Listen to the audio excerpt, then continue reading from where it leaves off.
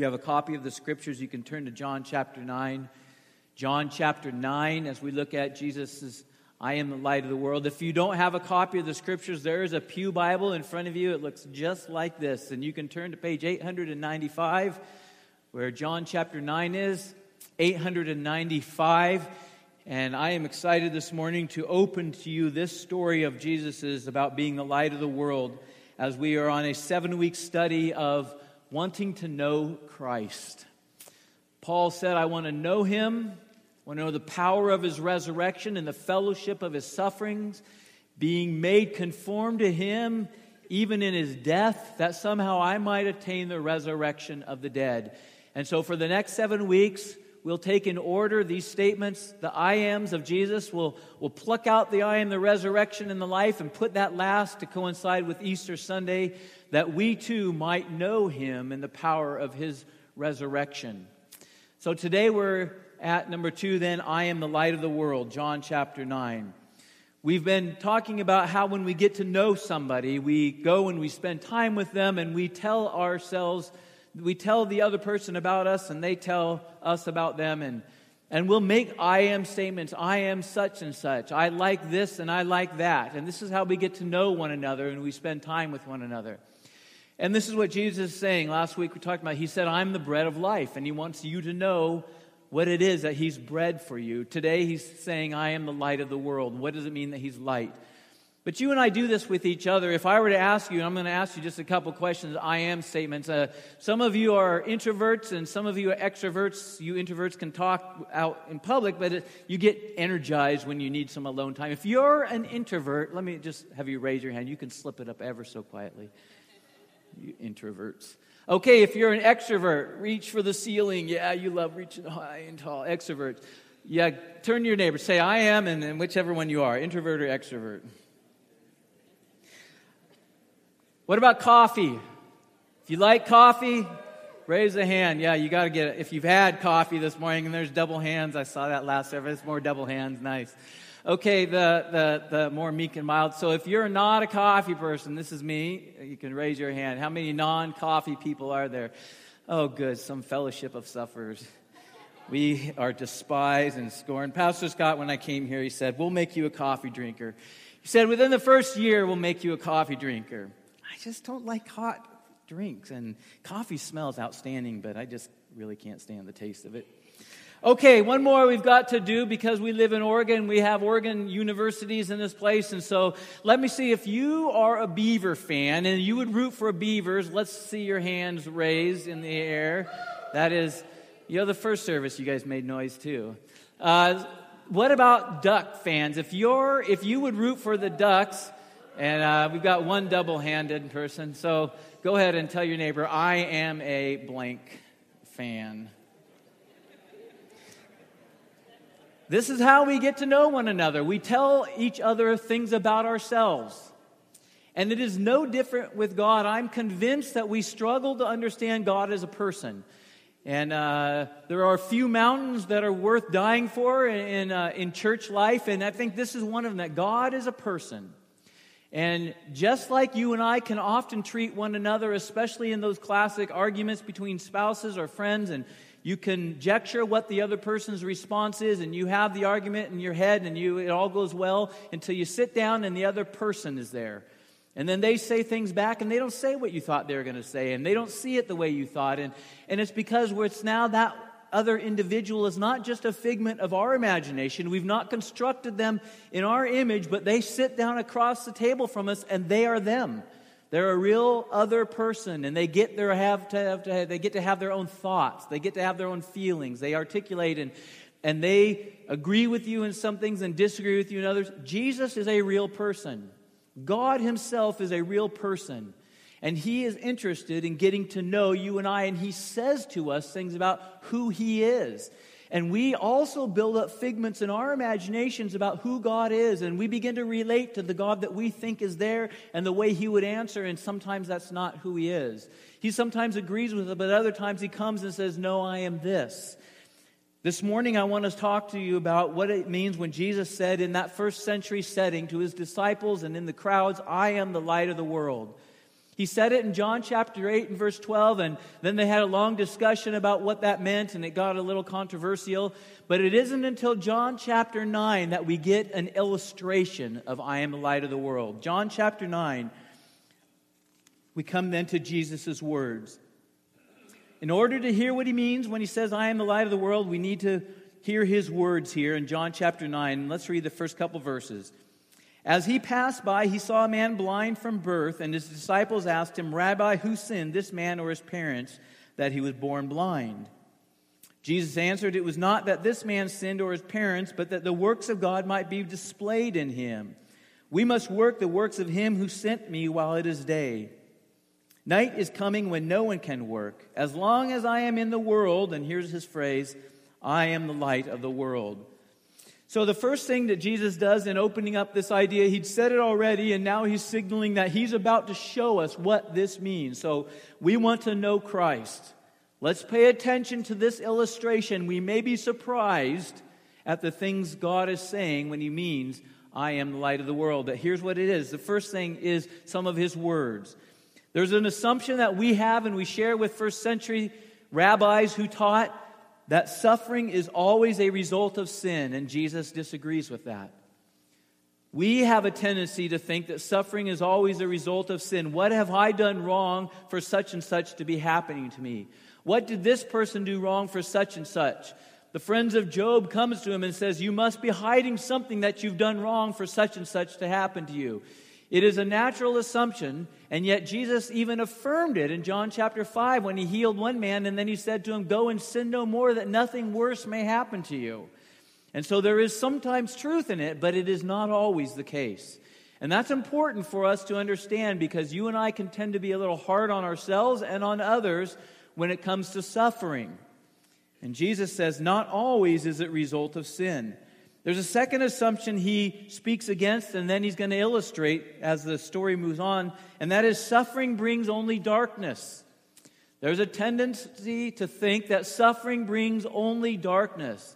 It is an evil, it is not a good thing, and there is a sense in which suffering has come into the world in general as a result of sins, but it isn't only something that leads to darkness.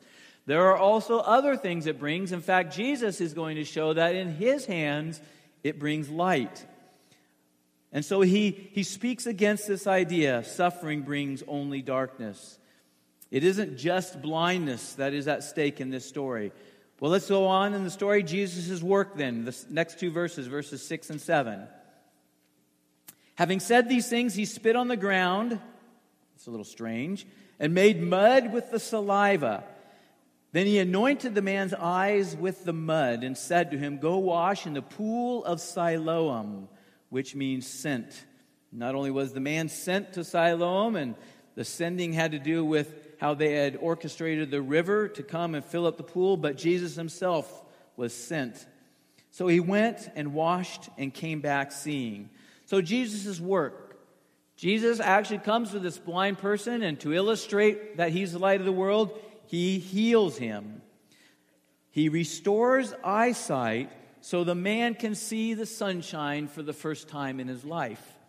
He can see light and by it see the world. He who had never seen his parents, he sees his parents for the first time. He perhaps was married, he may or may not have been, but he saw his friends or family or loved ones for the first time. The neighbors that come up in the story, he sees them for the first time.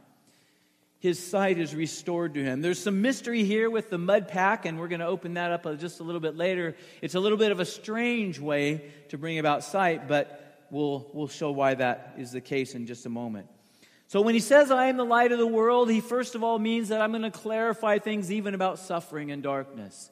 Second, he's going to bring light into the world itself, even literally the light of the world to men's eyes. But then third, where the story begins to get interesting, Jesus' withdrawal and perhaps watching even, starting in verse 8 through 34. Here's the interesting part of the story. Here's the bulk of the story.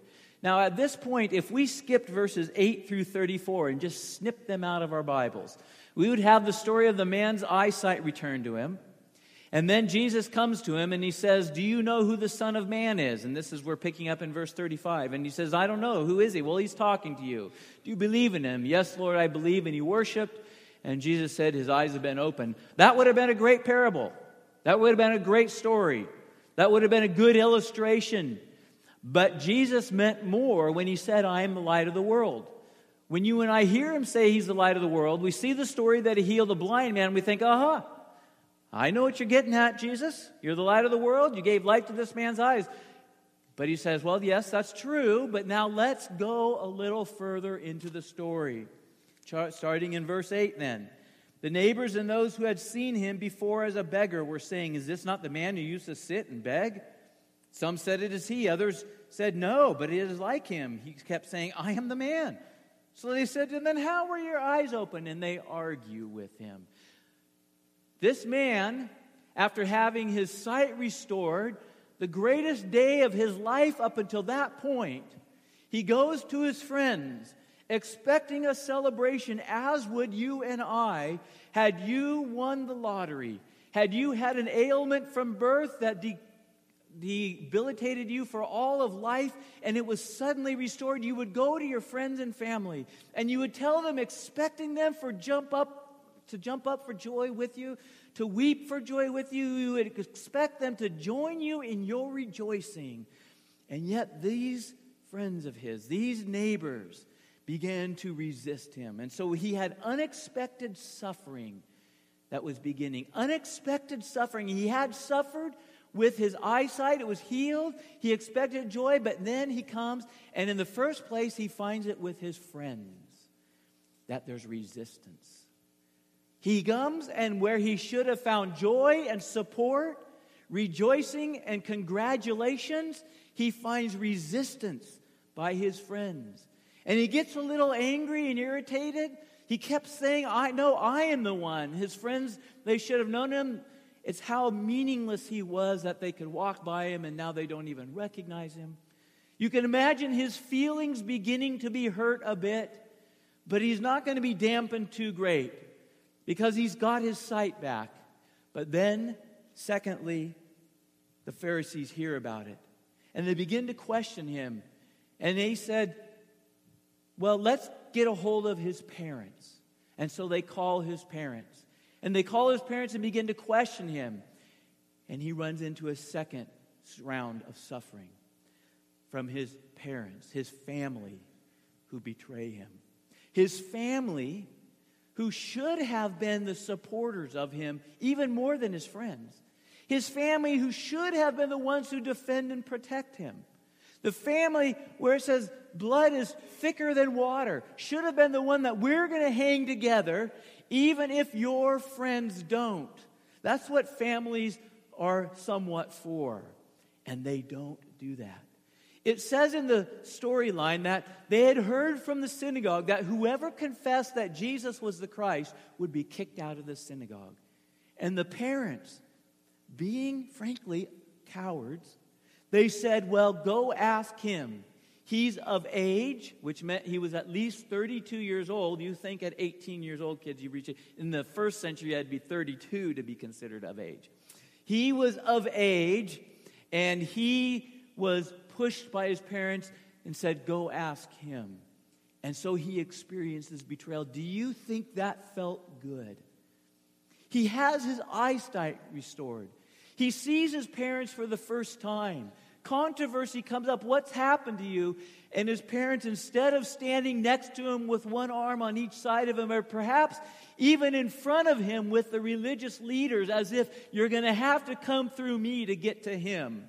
That would be normal parental response. But no, they push him out and say, you're on your own, buddy.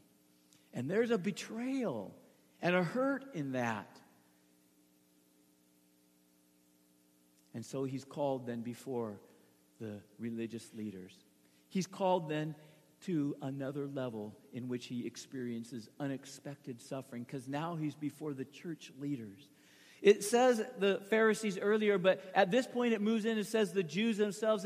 It's trying to disengage the story, not just the same old controversy that the Pharisees had, but it's with Jesus, but it's a little bit bigger. It's just simply the religious leaders. He faces with the religious leaders now rejection. Unexpected suffering from friends where he got resistance. Unexpected suffering from family where he found betrayal. But now he's experiencing unexpected suffering from the leaders of the synagogue or the church where he finds rejection. And they push and they poke at him and they want to know what's going on, and they begin to have a heated exchange. He's not only hurt now, but he's becoming angry. He's becoming angry at how he's being treated because it's unjust. And so he says back to them, the man answered, verse 30, "Why, this is an amazing thing." You can listen for the snarkiness. "You do not know where he comes from, and yet he opened my eyes. We know that God does not listen to sinners, but if anyone is a worshiper of God and does his will, God listens to him. Never since the world began has it been heard that anyone opened the eyes of a man born blind. If this man were not from God, he could do nothing." Their response, they answered him, "You were born in utter sin." Remember that assumption earlier? "And would you teach us?" And they cast him out. Unexpected suffering. There's more about this part of the man's story than there is about him being healed from blindness. Why is that? Because when Jesus says, "I'm the light of the world," he means a lot more than the healing of this blind man's eyes. He means what happens to this man with his friends, his family, and even the leaders of his church. Now, there's probably not a person in here who hasn't had difficulty with their friends. Everybody has difficulty with their friends, and it hurts. Some difficulties are small and they go away. Some are large and they stay, and some never go away. Those are hurtful things that plague our lives. Some of you have even had difficulties with family members. The very families that were entrusted to you and you to them in order to be protection and care have become sources of pain themselves. Sources of betrayal and of rejection. And so that you carry around with you and your relationships with your family an unexpected suffering. And we're going to explore what Jesus means by illustrating this in this way. But for now, let's just note that it happens. And it happened to some of you, and you still carry it with you. Some of them have been resolved. Some of them are just kind of tender and fragile still. Some of them are still unresolved. You may even be estranged from family. Sometimes there are things you did. Sometimes there's things you didn't do. It can be all kinds of things, but there is suffering with family and betrayal. There's suffering with churches.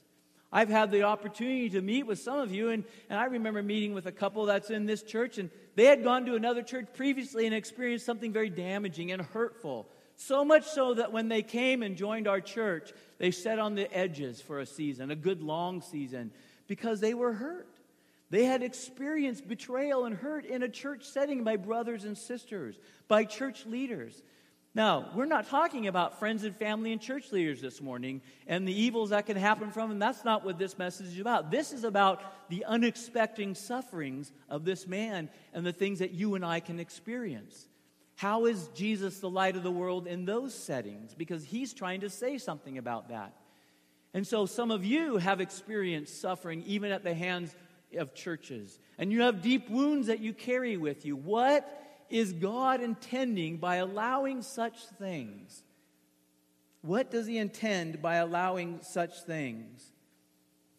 Let's move on, because we're going to come back to this just a little bit. We'll move on to the fourth point, is this: Jesus' deeper work. Verse 35 through 38. His deeper work. When Jesus heard that they had cast him out, that's why I said withdrawal but watching. You get the sense that Jesus was on the edge of this story, even though he has walked away from it. There's one story here, and Jesus is thread through it. In that middle section, he's not present, but you get the sense that he's right there, that this is his hand at work in here. His deeper work then, verse 35, he heard that they had cast him out, and having found him, he said, "Do you believe in the Son of Man?" He answered and said, "Who is he, sir, that I may believe in him?" Jesus said to him, "You have seen him, and it is he who is speaking to you." He said, "Lord, I believe," and he worshiped him. Jesus' deeper work, the story goes on, the illustration of his sentence, so that you and I could know him. I am the light of the world. His deeper work is restoring soul sight by seeing the sun, S-O-N. The first part of it, he restores eyesight.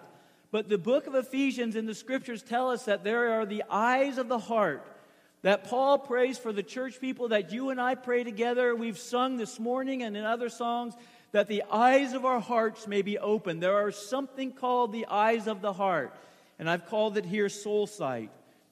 The deeper work that Jesus communicated and meant when he said, I'm the light of the world, is that he opened the man's eyes at another level so that he could see him, the Son of Man.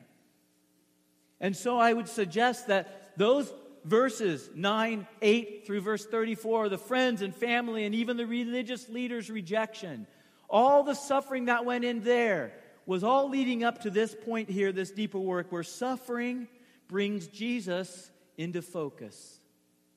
Suffering brings Jesus into focus. This is the heartbeat of the mud pack. This is what it means. You read commentators, and some will talk about the healing powers of saliva. So go spit on each other's faces if you want real health.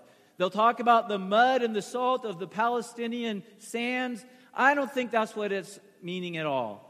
There's no healing benefit for spit and mud rubbed on blind eyes. It only obscures and darkens even though there was blindness. What is meant by that is that Jesus is further darkening the man's vision before he brings healing and life. And so what he does to this man, as he gets his eyes back, Jesus is after a far greater miracle in what he sees with his soul eyes. And so he brings him into obscurity, into frustration, into hurt, into doubt, into betrayal, into resistance, into rejection, and that never feels good, and that is never clear, and that is never soul uplifting to anybody.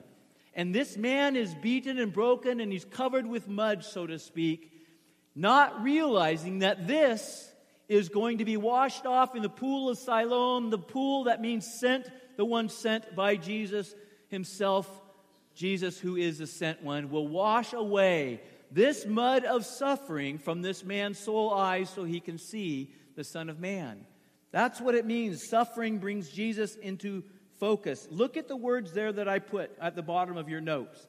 These are the words in order of their appearance of how the man related and spoke about Jesus. First, he says, when the friends ask him, who was it? He said, the man called Jesus. Next, as the conversation gets meatier and tougher, he says, he is a prophet. Then he says, he is from God. And then when Jesus says, do you believe in the Son of Man? He says, Lord, I believe, and he worshiped him. You see what happens to this individual through this process of these suffering relationships is he grows in his vision of seeing who Jesus is until he finally has his sight restored to him. I've asked myself, how does this happen? This is obviously the point of the story. You've got a few couple verses that he's born blind and his eyes are opened up. Then you've got this strange mud thing. Then you've got this big long section where everybody's mad at him. And at the end of that, he sees Jesus. Clearly, that's what the story's about. But how does it work? How does God do it? How did he do it in this man's life? How does he do it in your life and mine? I thought about bringing up here, but I was probably too lazy to make it all work out. Different kinds of hammers. We could bring in a home hammer, we'll call it. The little short ones with the curled end little thing. I was talking to one of the contractors in our church today, in here some time ago, and he said when he was a young man, he went to the job site with one of those small house hammers. And the men laughed at him and said, use a real hammer. And they gave him one of those big, long ones, heavy. I don't remember how many ounces, but they probably weigh twice as much. A real hammer. We could have a mallet up here, a short-handled, long one. Mallet. We could have a sledgehammer, big old sledgehammer with a big 10-pound thing. There's all kinds of hammers, but you know what suffering is in the hands of God? It is a hammer appropriate to the situation and the person. It is a hammer by which he kind of taps and bangs on us a little bit. Because he's intent on breaking the clay and the darkness that has hardened, the mud that has covered the eyes of our souls, that has encased us to where we become oblivious to what God is doing in the world. And the soul eyes are no longer able to see, whether you use the analogy that they're born blind or you use the analogy you're covered in mud, God begins to beat away at it. And it is a little difficult. This illustration, by the way, is from Jeremiah, just so you can know that the hammer thing was from the Bible. He says his word is like a hammer. He says his word is like a hammer. I'm convinced that he began to hammer away at this man, starting with his friends. Tap, tap, tap. Moving to his family, those are some big hurts there. Bang, bang, bang. The church family, which in some sense, in some cases, even closer than our own biological families, smash, smash, smash. Breaking this man down and apart to where he has a desperate need and a capacity now to see Jesus. The deeper work. And then he moves, and we'll just say briefly the deeper words here that he ends with, verses 39 through 41, and then we'll move to implications. Jesus said, "For judgment I came into this world." Not one we preach on very often. It's a hard one. And especially this following, that those who do not see may see, and those who see may become blind. Some of the Pharisees near him heard these things and said to him, "Are we also blind?" Jesus said to them, "If you were blind, you would have no guilt. But now that you say we see, your guilt remains." This is a tough passage, and I'm not going to spend very much time on it because I don't think it's a real point, but I want to wrap it up with this because this is the illustration that Jesus' deeper words now have to do with true blindness. True sight and true blindness, but in this case, true blindness. He's comparing this man who was born blind, and his friends and his family and the religious people in the synagogue, they could all see. But now his eyes are opened, and as they begin to engage, what you realize is the story tells the opposite, that this man ends up having his sight restored and can see Jesus, but the friends don't see it, the family doesn't see it, and the religious leaders are blind as well. True blindness of soul. True sight of soul. This really is what the story that illustrates I am the light of the world is all about. Soul sight and soul blindness. I've put a couple illustrations down here because it almost seems as if the things that are our greatest strengths become the place where we have the greatest temptation to blindness. And so those who are poor are able to see, and whereas those who have wealth, it becomes blinding. Those who are sick are able to draw near to Jesus in their sickness, whereas those who are healthy have less need to do so. And in this case, those who are blind have a need for Jesus, and those who can see are not aware. They cannot see their own need to see him. And so there's true blindness. But now then, let's move then to this. What is he saying? The implications of this story, as the light of the world, Jesus is what? When he says, and he leans over in the pew next to you, and he says, "I am the light of the world." That's what he's doing. You want to know him, he wants to know you. He says, well, here's what I'm like. Here's who I am. I'm the light of the world. Here's some of the things he means. The first is this, removing darkness. Jesus is removing darkness from our broken world. Back in chapter 1 and verse 5, it said this, when Jesus came into the world, it said, light has come into the world, and the darkness could not withstand it. Light has come into the world, and the darkness could not withstand it. When Jesus says, I'm the light of the world, he means that he is removing darkness from this broken world. He removed the blindness of this man's physical eyes. He removed the soul blindness, but let's just glory in the fact that he removed the blindness from this man's eyes. It is the intention of Jesus over the course of time to remove and to heal the things that are broken in our world. And that's a good thing. It's not all that he means. It's not all that that phrase means, but it is part of what it means. And so you and I are encouraged. If you're blind, or if you have sickness, if you have circumstances that are availed against you, to seek the Lord for his restoration of those things. That's what it means partly, that he was the light of the world, that he would come in and shed light and remove darkness from our world, that he would speak what is true to us. He would tell you if you suffer, it may be because of your sins and it may not, but he will speak truth to you. The second thing is this, as the light of the world, Jesus is restoring health for the lost purposes of Eden. This whole story of Eden captivates our imagination as it did the first century because it is the original intention of God for our lives and for the world. This idea that we were made to image God and to expand the paradise of God throughout the globe, exercising dominion and oversight in the development of this world for the praise and glory of God and the enjoyment of us, is the whole intention of Scripture, and that's what God sent Jesus to restore. If you and I were to look at life since the risen Christ when He's been crowned king, you know there's a new king in the land, right? It's been a couple thousand years. It's still relatively new news. But there's a new king in the land, and that is named Jesus. And He is restoring to the land what was lost. He's restoring to His people what was lost. He's restoring to the world what was lost. And if you and I just look at a decade or two, we might not see that. But if we step back and look at 2,000 years, 2,000 years worth of the reign of the King of Jesus, what we will find is that we will find a slow progression of God transforming the world. As we stand here today, we have stood here, and some of you were engaged in World War II. I don't believe any of us now are with us from World War I. There may be a person or two, but I don't even think there is in our community here.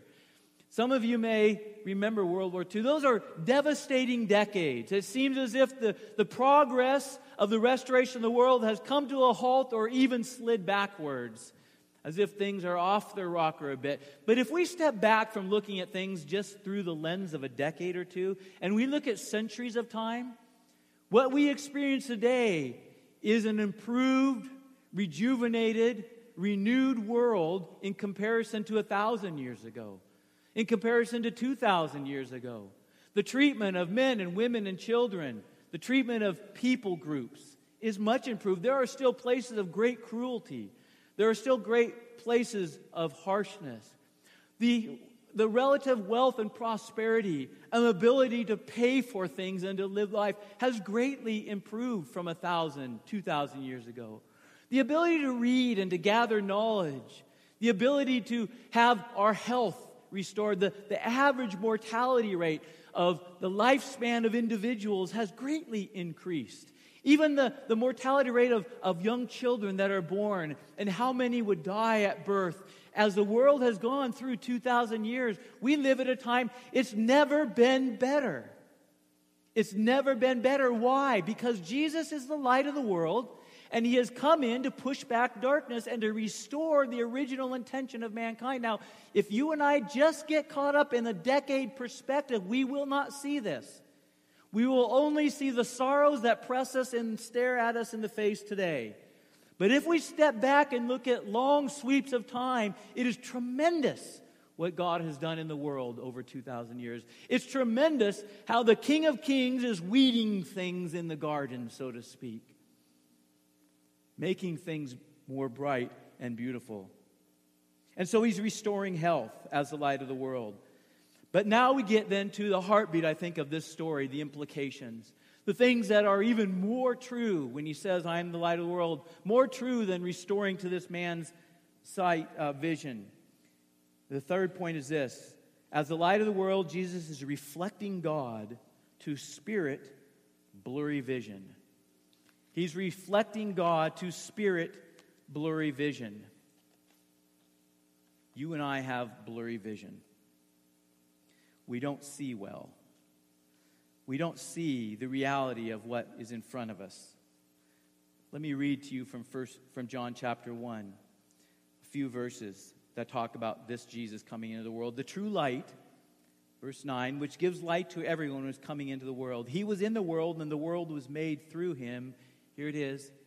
Yet the world did not know Him. He was in the world, and the world was made through Him, yet it did not know Him. That's blurry vision, folks. He came to His own. What he means by that is the Jewish people, those that had been set aside by covenant, told that this Messiah was coming. He came to His own, and His own people did not receive Him. That's blindness. That's not being able to see the moves of God. But to all who did receive Him, who believed in His name, He gave the right to become children of God, who are born not of blood, nor of the will of the flesh, nor of the will of man, but of God.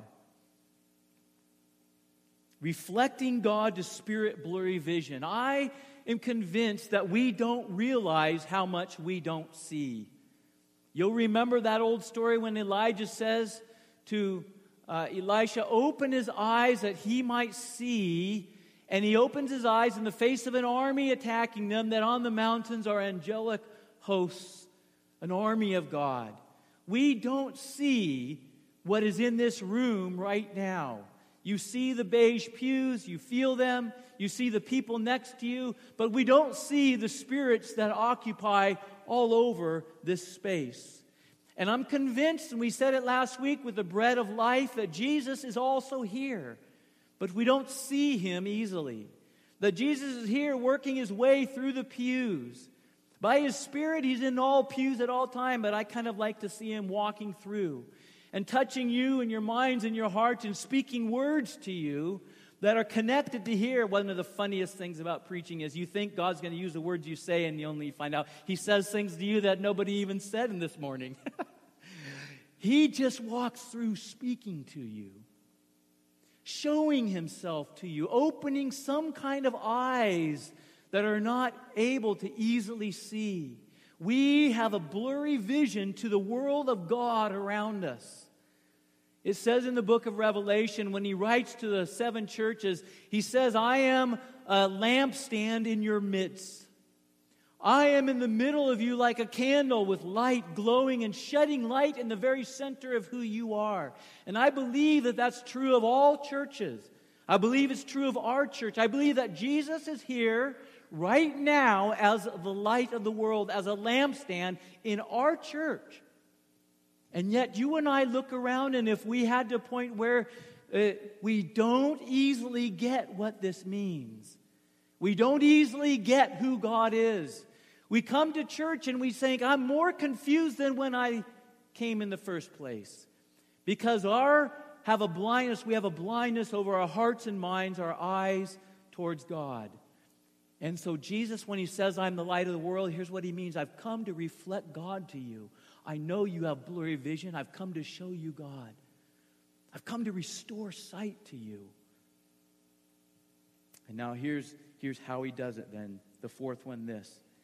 As the light of the world, Jesus is repurposing suffering as corrective surgery. Repurposing suffering as corrective surgery. Some of you have had corrective surgery.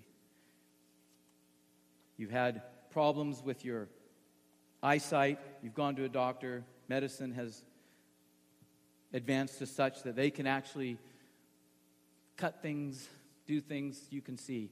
I thought about I've had cataract surgery. When I was 26, I got type 1 diabetes. Blood sugar got in my lenses. They swelled up like cotton, and I went blind in both eyes. Tried every natural thing I can do, because once you have cataract surgery, there's no going back. And I thought about bringing it, but it's on an old cassette, and it's a little tough. But it's a pretty impressive. It was so rare that up in the windows above the operating room, all the other doctors of the Laser and Cataract Institute came to watch this one because it was pretty unusual. So they flatten the eye, and then they poke in, and they put a little jackhammer, and you can see this all on video, and this little jackhammer breaks up the lens, breaks up and shatters it, and then they stick in another thing. It's like a vacuum cleaner, and then it sucks all the lens out, and all of a sudden, and where I had this milky, so those of you that are older and have had cataract surgeries, yours are dark brown and dark and hard. Mine was soft and white because I was a young guy, and it was a different kind. But it was nevertheless over my brown eyes. And as that white got broken up and sucked out, all of a sudden there was the eye. And I could see. I could see the very same day when we drove home. I hadn't seen hills in a long... I started to cry. I hadn't seen trees. You know how beautiful a tree is? To come up out of the ground. I hadn't seen things distance. I hadn't seen depth. I hadn't seen red. Apparently, I learned red is the first color you lose when you go blind because of where it is on the spectrum. And I hadn't seen red, and I remember looking at an Adams peanut butter jar and thinking, oh my goodness, this red is so stunning, so deep and beautiful. That's the first day after cataract surgery. Jesus intends to use suffering as a corrective surgery to our souls to see. Listen to these words from 1 Peter. Chapter 6, in this ye rejoice. So now for a little while, if necessary, you have been grieved by various trials, so that the tested genuineness of your faith, more precious than gold that perishes, though it is tested by fire, may be found to result in praise and glory and honor at the revelation of Jesus Christ. The revelation when He returns, that's in mind here, but I think there are many revelations of Jesus in our lives. Verse 8, though you have not seen Him, He's talking about these eyes, you love Him. He's talking about these eyes. And this is the result of the various trials and tribulations. Though you do not see Him now, you believe in Him. That's these eyes. And not just believe Him like I have to, the most reluctant convert in all of England kind of belief, but because rejoice with joy that is inexpressible and full of glory. Here's what I think the whole illustration of I am the light of the world is that Jesus, with this man, He heals these eyes, but then He says, I want you to see, and He tells a larger story of how I healed these eyes, and He uses suffering to do it. Suffering to break the man open so that he would be in a condition of being able to see Jesus. He breaks his heart open with corrective surgery. I tell you the truth, that as I've looked back on my own life, I have identified 3 great periods in my life. 3 great periods in which I had trials, deep, deep trials. Those were the 3 great periods of growth, brothers and sisters. Those were the growth spurts. Those were the times I hated the most, and they were the times on looking back in which I grew the most. 3 distinct periods. Unfortunately, they lasted a few years each. They were so terrible and awful. But when I look back on them, those are the times when I saw Jesus. Those are the times when I saw Him, and I heard from Him, and I made gains on things I'd been praying about and striving for years, and had made very little progress with my own heart, with faith, with trust, with prayer, with dependence, with joy, and found in Jesus something in the deep pain and hurt of trial. I even thought at one point after the 3rd one had come and gone, I thought to myself, boy, I don't know what else could happen that's really bad. And I just prayed, Lord, please don't take my wife, don't take one of my kids. I don't know if I could make it if you do that. But I thought to myself, I don't know, but I'll tell you the truth. If I'm going to grow again, if I'm going to see Jesus again in deep ways, it's going to come through suffering. It's going to come through corrective surgery, repurposing suffering as corrective surgery. And the last point is this then, revealing Himself through suffering. Let's have the worship team come on up. This is what it's all aimed at. He is the light of the world. He is the light of the world, and He has one intention, and that is to show Himself to you. When He comes to this blind man, He heals his blindness and then disappears from the scene in order to bring about this great trial. This great trial from friends and family and religious leaders, rejection and betrayal and resistance of those whom He loved and who loved Him. And it hurt deeply, but in doing so, he began to see Jesus. So significant is this. So significant is this point in Scripture, whether you think of Joseph, who says to his brothers, you did this for evil, but God meant it for good. Or it's Job, who is accused of doing wrong, and he says, no, I didn't. And at the end, he sees God. Or it's David, who has been anointed to be king, but he won't lift his hand against Saul, even though Saul is throwing spears at him. He writes all then the Psalms that have his heart seeking after God. All through the Scriptures you have this, to where even in the book of Hebrews it says this. Some of the Lord's people were persecuted and even laid on racks and stretched in torture. But such was the consolation and vision of Jesus to their mind's eye, that they asked not to be removed so that they would keep what they had gotten from God. Oh my goodness. Not to be removed from this intense trial because they had Jesus in the midst of it. Can you imagine Stephen? As the stones are flying and they say, no, stop. I can almost imagine that he'd say, don't stop. Because if this is what it takes for me to see in the heavens, Jesus at the right hand of God, don't stop. So much so that James writes in the 1st century, count it all joy, my beloved brothers. Now here's the dilemma. when we're in such opposition from friends and family, these are relational things. He had circumstantial with his blindness, but now the heartbeat of the story is with other people. When there's such opposition, and we have been tempted to become angry and hardened in our heart, the last thing we want to hear is such a phrase, count it all joy. That's the last thing we want anybody, whether in church or outside of church, is to say, count it all joy, brothers. But when you have begun to see Jesus and taste of Him, when you have begun to see Jesus and find Him, as you've had to turn your back from friends and family and loved ones that have hurt you and are hurting you, and say, Jesus, you're my comfort, and you find Him glorious in your vision, that the rain comes from heaven and does wipe the eyes away. When you experience that, you begin to count it joy. You begin to say, I'll take this. As much as this stinks and this hurts and I don't want this, I'm getting Jesus in it. And I'll take it. And you can find joy. There is a joy to be found in the light of the world as He opens our eyes.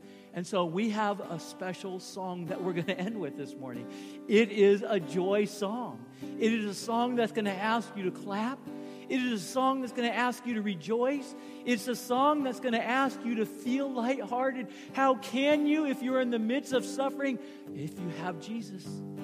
If you see Jesus, I'm going to ask you to stand. And I want to ask you by faith, let's stand together. We'll say it again. Let's stand together. Let's step into this with all of the joy that comes from seeing Jesus.